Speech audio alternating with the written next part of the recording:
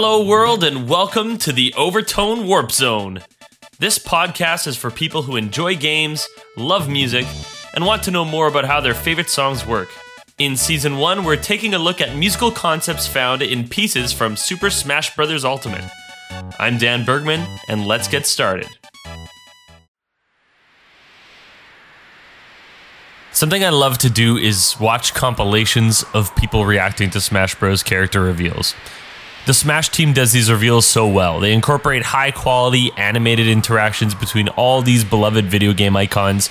They intersperse them with sneak peeks at the gameplay of this new character, and it's all chock full of lovingly placed Easter eggs and deep-cut references. It's exciting to see a character you care about show up in this game, especially when you weren't expecting it. And as beloved as this character is, there are very few who saw him coming. Sephiroth! No way, Sephiroth! Sephiroth! No way! Sephiroth! You're kidding! What? You're kidding! That is the last character I was expecting.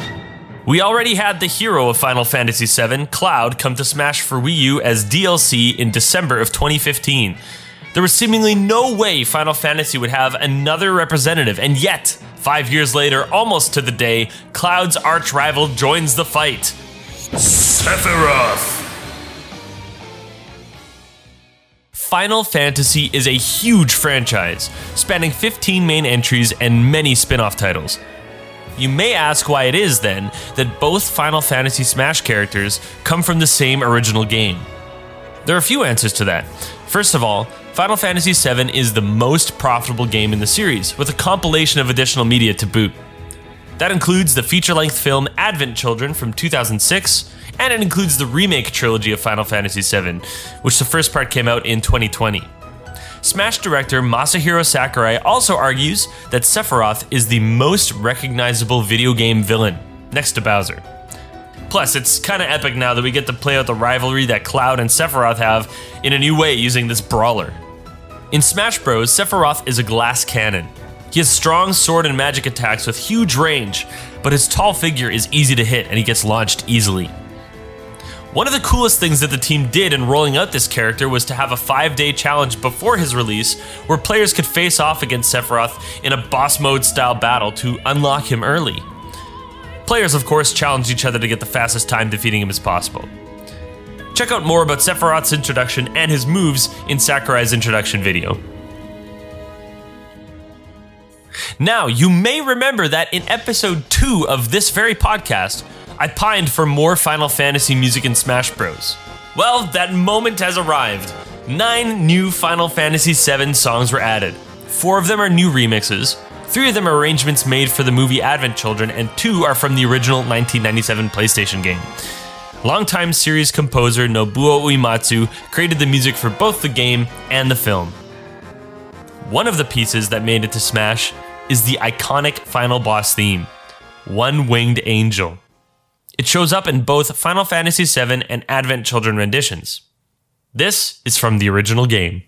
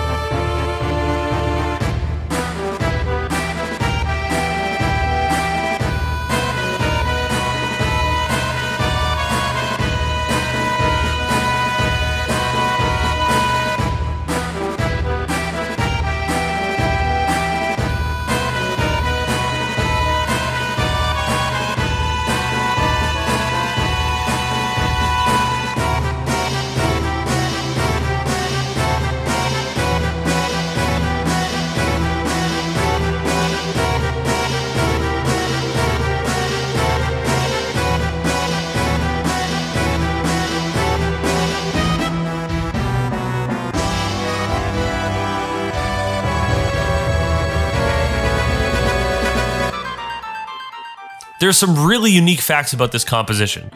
For example, it's the first and only time Uematsu composed using a puzzle piece method. He composed 2 to 4 bar segments of music at various points until he had about 20 to 30 of these pieces, and then he experimented by putting them together in various ways. Ultimately, he knew that the staccato stabs that start the piece would have the greatest impact there, and I tend to agree.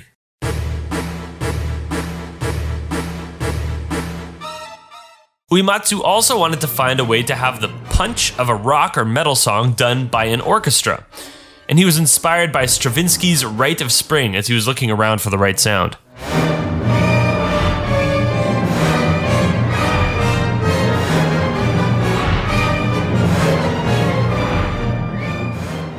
Even after the original composition was complete, he mentioned in the commentary for Advent Children that he wasn't totally satisfied with the orchestration he used. To him, the addition of a metal band with the orchestra, like in the Advent Children version, felt like what the piece needed all along.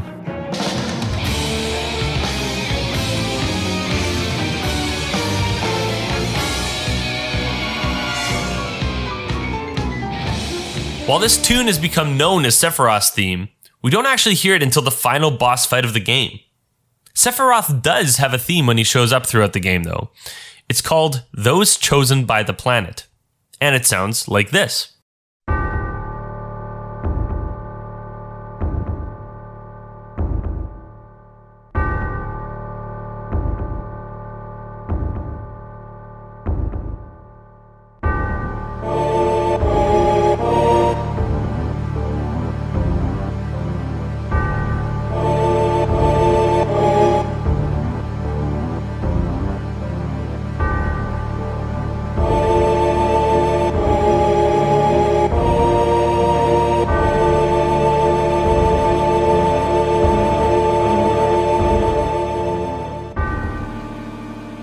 This theme is slow, ominous, foreboding.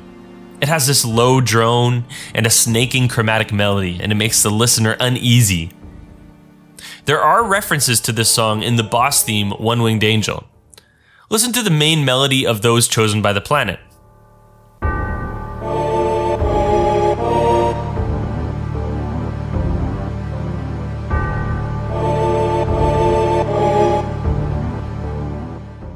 That melody shows up in the song One Winged Angel, in the choir right here.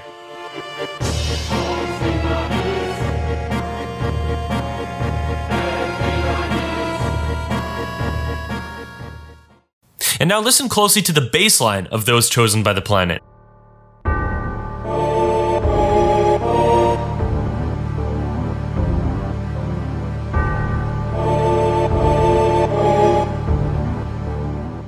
This part is sort of referenced by the choir in this section of One Winged Angel.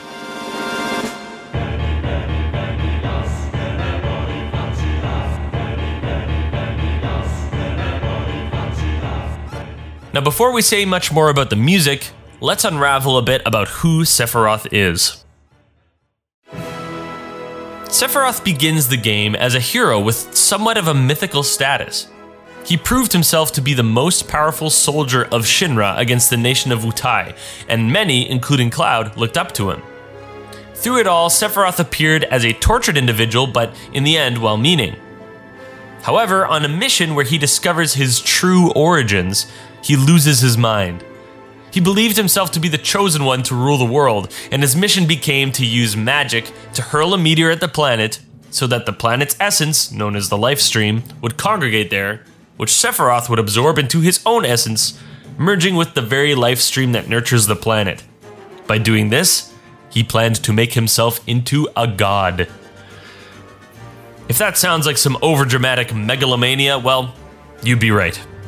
Most games in the Final Fantasy series revolve around a collection of heroes saving the world from some sort of apocalyptic event, or defeating a superpowered foe with a god complex. There are often themes of good versus evil, light versus dark, holy versus unholy, especially in the earlier entries in the series when the games were more high fantasy settings. Creators of media with end-of-the-world themes have a natural go-to source of inspiration: religion. There are all kinds of religious references throughout the Final Fantasy series. In the first game, for instance, the final boss, Chaos, is based on the devil. In the second game in the series, as you progress throughout it, the final boss goes from being the emperor of a nation called Palamecia to the emperor of Hell. Final Fantasy VI's Kefka, similar to Sephiroth, views himself as a god after he captured the power of 3 gods frozen in stone. During the final fight with Kefka, there are some crazy deep allusions to Dante's Divine Comedy, along with many other subtle nods to sacred art. To look at the music side of this boss in particular, I highly recommend checking out 8-Bit Music Theory's video on his theme, Dancing Mad. But we're talking about Sephiroth. What kind of religious allusions are there surrounding him? The first is in the name. In Jewish mysticism, Sephiroth is a Hebrew word referring to 10 aspects of God that allow him to manifest in the physical and metaphysical universes. In Final Fantasy VII, Sephiroth exists in several ways himself. As a part of the life stream, as a part of his alien mother with whom he shares vital cells, and in other physical manifestations. The version of Sephiroth that the heroes fight while the song One Winged Angel is playing is named Safer Sephiroth. In Smash Bros., Safer Sephiroth is Sephiroth's final smash, where he transforms in appearance and hurls a meteor at the Earth. This new appearance features a cloud and 6 wings replacing his lower torso and legs. 2 large halos encircle his head, and in place of his right arm, a single dark feathered wing has appeared, making him the One-Winged Angel. There's definitely more than one biblical reference here. Let's take a look at them. The Christian tradition describes a type of angelic being known as a seraph, whose name sounds similar to Safer. The seraphim are the highest ranking of all angels, and they have 6 wings. The name Seraph is translated as Burning One. Parallels can't just be coincidence. The single black wing that Sephiroth sprouts is likely a reference to Lucifer, also known as Satan, who was cast out of heaven for his desire to become like God himself. There's one last thing that we'll talk about in this episode when it comes to religious allusions in Sephiroth. And it comes to us from his very theme song, Ecclesiastical Latin. Ecclesiastical means of the church, and Latin is the Latin language. So ecclesiastical Latin means the type of Latin that would be used in the church. This is the language that's sung in One Winged Angel. In fact, it's the only piece in the game with recorded human vocals, and the first piece in the series to do so, making this song particularly noteworthy. The way that the Latin language is used in Sephiroth's theme scaffolds the idea of his twisted self-sense of godhood. But before we tackle the exact text that's used here, let's give a little background on the sanctity of this language. Christianity was already 3 centuries old by the time it was deemed legal under Roman Emperor Constantine in 313 AD. Proving incompatible with the pantheology that Romans practiced at the time, it became the state religion in 380. Rome was already unstable in this era in history, however, since it was spread so far geographically across most of Europe and parts of Asia and Africa. It split into East and West in 395. The East, where most citizens spoke Greek, would eventually become the Orthodox Church. The West, where most citizens spoke Latin, became the Catholic Church. Now, the meaning of the word Catholic is universal, and one part that kept Christianity universal to the people of Europe was the language. The Bible was translated from the original Greek, Hebrew, and Aramaic into Vulgar Latin, the kind of Latin that the common people knew. But as time went on, for the fragmented remnants of the Western Roman Empire, different groups of people began to evolve Latin to different dialects, and eventually entirely new languages. These are known as the Romantic languages. Not because they're particularly lovey-dovey, but because they came from the Roman Empire, Romantic. They include languages like Spanish, Portuguese, French, Italian, and several more. As the church read the Vulgar Latin Bible, aka the Vulgate, they would read it in a way that the local people could understand. For a modern example, today we do not read the word knight, as in knight in shining armor, as knecht, although it is spelt that way because of the word's origins. In the 8th and 9th centuries, this practice of reading it out so the people could understand would change. The English scholar Alcuin was tasked by Charlemagne to improve the standards of writing Latin in France. This ended up with him developing a fairly literal interpretation of pronunciation based on Latin spelling, not contextualized for local dialects. Suddenly, Latin became the language of the insiders, the educated, the clergy, and not the language of the people at all. Even today, we see that Latin is used beyond theology in other levels of high education, such as law, medicine, science, music, and so on. The majority of churchgoers of the late Middle Ages would listen to the Mass in Latin, have the Bible read in Latin, have sacraments performed in Latin, and even have sermons preached in Latin, even if they didn't know that language. It is in this context of ecclesiastical Latin that the Carmina Burana was written. Does that name sound familiar? How about O Fortuna? Maybe you'd remember if it was sung to you.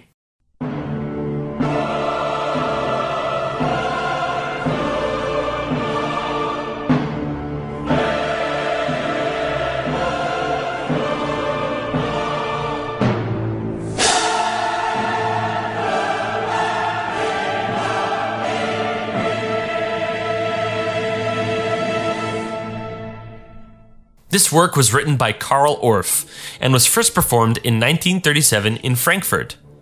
The text for this work, translated as Songs of Buren, were a group of 254 songs written between the 11th and 13th centuries by the Galliards. The Galliards were young scholars and clergymen who, whether in protest of the contradictions in the established church or by lure of secular life, wrote satirical, bawdy, irreverent verses and poems. Why do I bring all this up? It's because One Winged Angel uses some of the exact same text that Karl Orff uses from Carmina Burana. To be specific, One Winged Angel takes texts from the poems O Fortuna, Estuans Interius, Veni Veni Venias, and Ave Formosissima. Let's listen to the various parts of One Winged Angel where the Latin shows up, and I'll speak the Latin and its translation so you can take note of it. Estuans interius ira vehementi, burning inside with violent anger.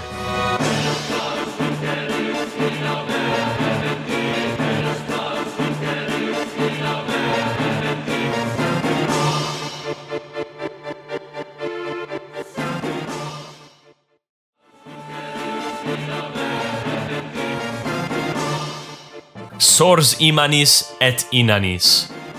Fate, monstrous and empty.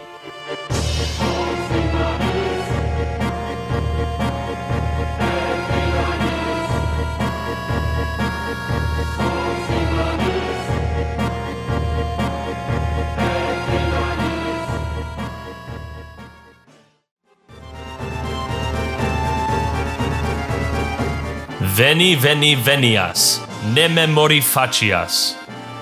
Come, come, oh come, do not let me die.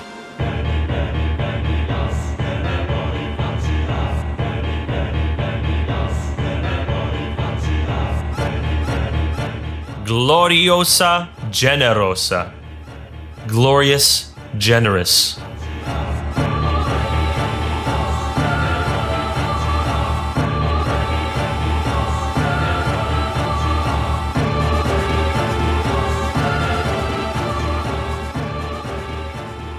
There are some apt lyrics here that apply to the anti-establishment of the 11th century church just as well as to the unholy mission of Sephiroth. By the way, you notice how that first line talks about burning inside? What was the literal translation of the Hebrew word seraph again? Oh yeah, it was burning one. Coincidence much? Now let's talk briefly about the Advent Children rendition of this tune. You may not know this, but the lyrics are actually entirely new in this version. Well, almost all the lyrics.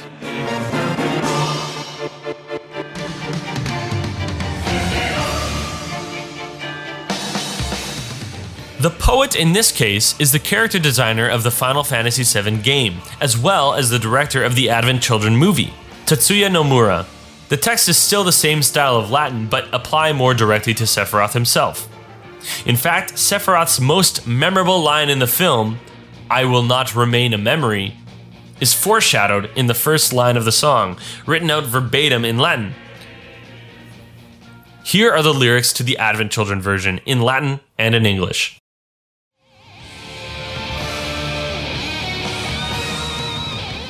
Noli manere, manere in memoria.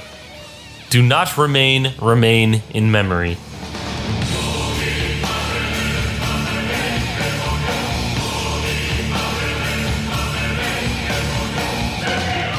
Sevam iram, iram et dolorem. Raging anger, anger and sorrow.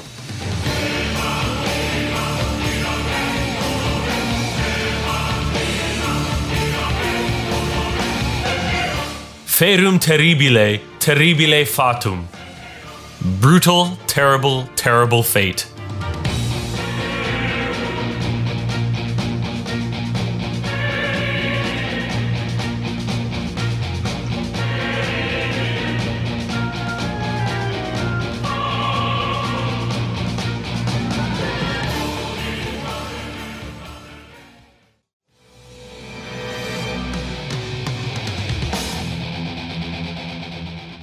Veni, mi fili, hic veni, da mihi mortem iterum. Come, my son, come here, give me death once more.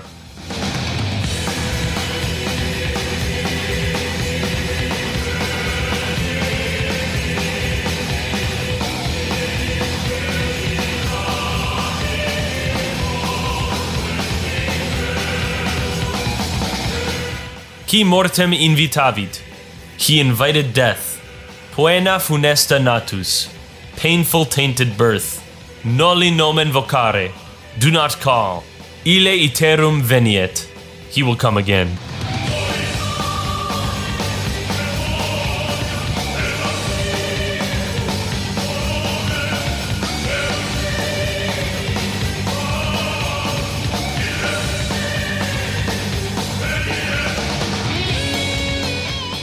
Ecclesiastical Latin has been the language of the Catholic Church Mass up until the Second Vatican Council in 1965, where it was determined that Mass could be translated to the language of the people.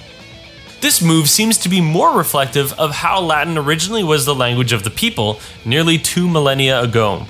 With all of this church history, composers can draw from the language to immediately evoke a religious, holy, or even apocalyptic sense in the listener. When used in a satirical sense, the impact can be even more powerful, as those concepts are flipped to the irreligious and unholy. Combined with Uematsu's masterful composing, these Latin lyrics perfectly encapsulate the terror of facing a foe like Sephiroth.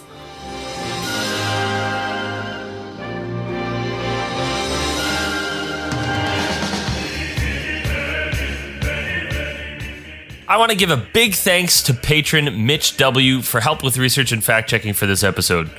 You can support the show on Patreon too, or show your support by subscribing to the podcast and giving a 5-star rating. I can't thank you enough for your encouragement. You can stay up to date with the podcast by following me on Instagram and Twitter at Overtone Warp Zone.